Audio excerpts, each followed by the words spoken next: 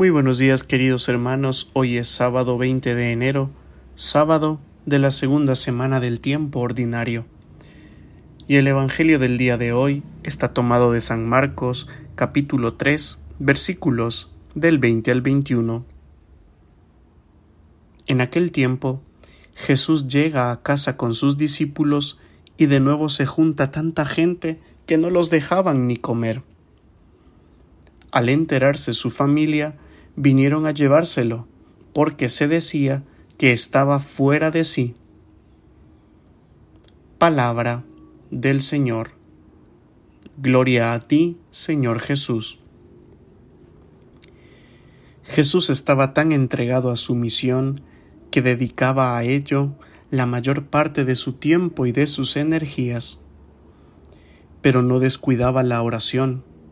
En ella encontraba descanso, consuelo y sabiduría para vivir según la voluntad de su Padre.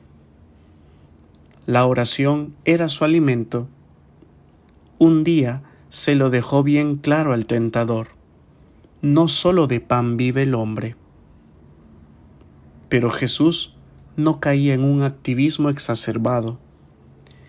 No vivía empleando sus fuerzas y energías solamente hacia afuera.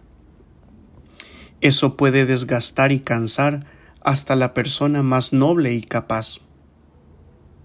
La acción, si no está sostenida por la oración, está vacía. Se puede hacer mucho bien, pero sin amor, generosidad y gratuidad, todo se desvirtúa.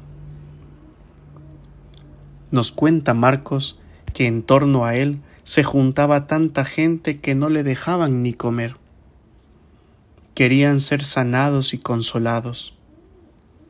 Anhelaban una mano amiga que les sacara de la tristeza, la soledad o la enfermedad que hacía dura y difícil su vida.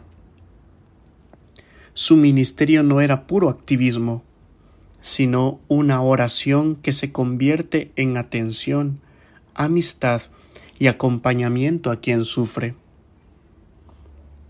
En la Iglesia podemos correr el riesgo del activismo. Con tanta necesidad y sufrimiento urgentes, podemos caer en el agotamiento, el vacío y el sinsentido.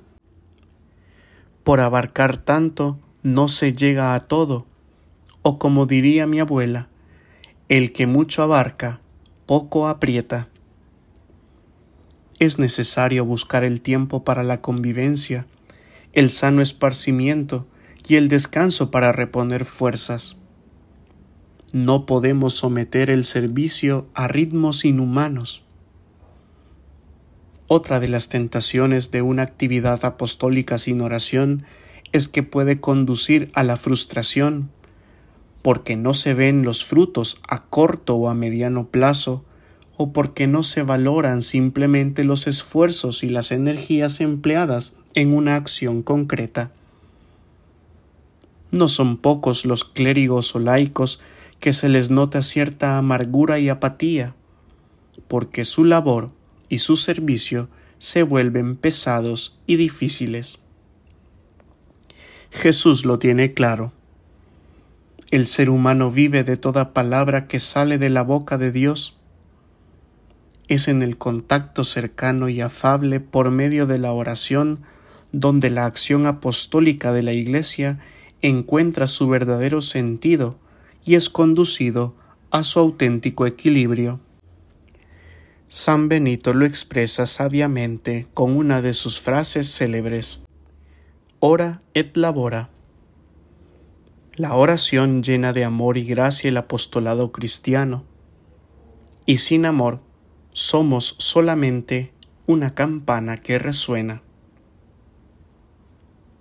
Y la bendición de Dios Todopoderoso, Padre, Hijo y Espíritu Santo, descienda sobre cada uno de ustedes y les acompañe siempre. Amén.